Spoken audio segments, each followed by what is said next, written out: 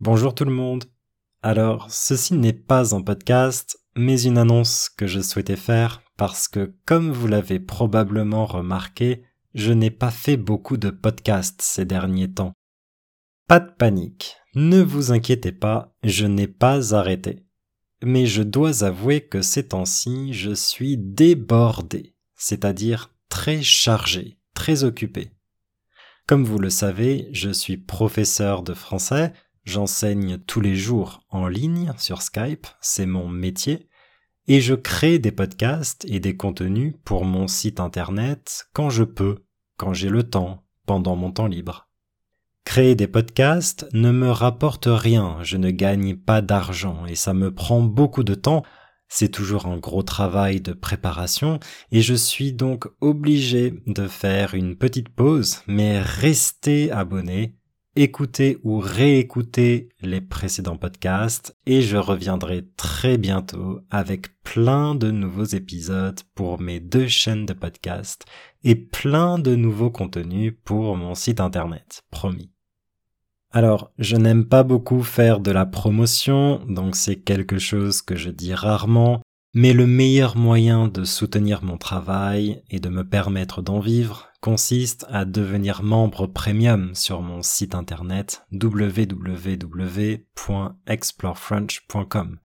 Quand vous achetez un abonnement sur mon site internet, vous accédez immédiatement à des centaines de contenus qui vous aident à progresser en français avec les transcriptions des podcasts, des audiobooks, des flashcards, des cours de langue et des centaines d'activités pour booster votre français en pratiquant la langue en contexte. Et moi, ça m'aide à produire encore plus de contenu. Et pour m'encourager de façon simple et gratuite, continuez à liker mes contenus si vous les aimez, car pour moi, c'est toujours super motivant de savoir que vous aimez ce que je fais. Après 2 années, vous êtes plusieurs milliers à suivre mes 2 chaînes de podcast, Learn French with Anthony et Explore France with Anthony. Les 2 chaînes comptent plus de 40 000 téléchargements à travers le monde dans plus de 160 pays différents. J'ai regardé les statistiques et je vois par exemple que les pays dans lesquels je suis le plus écouté sont les États-Unis, le Royaume-Uni, la France, le Canada, l'Allemagne, l'Iran, étonnamment, l'Australie, la Suisse, la Russie, l'Inde, l'Espagne, les Pays-Bas, la Pologne, l'Irlande, le Brésil, le Japon, la Turquie, etc.